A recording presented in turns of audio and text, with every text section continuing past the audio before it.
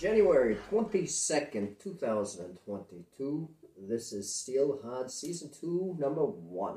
I'm your host, Hamilton Steele. We're doing seasons now? Yeah, we got asked what season it was for a site that we upload a podcast to. I figured, hey, we're overdue. Well, I just usually fill in just season 1. And just... keep it going as season 1? Yeah. Oh, well. It's not a seasonal thing. But yeah, well, I've just changed it to season 2 now because I said it. So, I like the new look. Client's check bounced twice. I bounced him. Yeah, that is part of the adult industry, isn't it?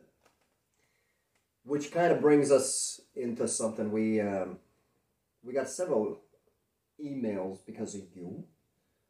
Well, it wasn't just email, it was a couple of tweet messages too, but about my comments about how cheap I am. Mm-hmm. And I thought it would be a good opportunity to just discuss business in general. And one of the things that I think a lot of people don't understand, because I was getting told you have to pay, you know, it takes money to make money, and you know the comments. And the question that I always had is, what line of business are you in? And I haven't gotten a response back from anybody that took the 2 seconds to, quote-unquote, try to troll me for being cheap. There are a lot of reasons that a business might close its doors forever. Lack of clientele? Well, yeah, there's that. But, you know, somebody could retire. Government regulations could change. And I'm drawing a distinction between closing your doors and going out of business.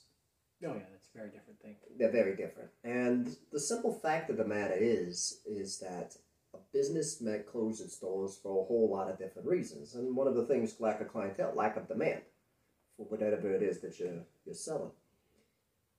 But overwhelmingly, and I'm hard-pressed to think of any other reason why it might go out of business, is just because money, lack of funds, it goes bankrupt, it can't pay its bills. That, to me, is the biggest reason why a business fails. Not closing its doors, why it fails.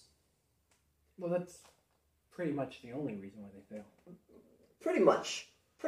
At some point... I mean, there could be various reasons why they're not getting money, but at the end of the day, it's a lack of money. A lack of money. And really, making a business succeed really kind of comes down to a couple of handful of things. It doesn't matter what your product is, all right? Whether it's a good or a service. Like, I mean, when you sit down and you crack open the textbooks and you start to study business, okay, you know, they use such terms as widgets and grapple grommets. And everybody goes, what's a widget and what's a grapple grommet? And it really doesn't matter what it is. It's a unit. It's a product. And when we sell DVDs, you and I, we talk into how many units did we sell? Yeah. How many, you know, occasionally I say pieces, you know, because I learned those terms back in Los Angeles. But how many units did you sell?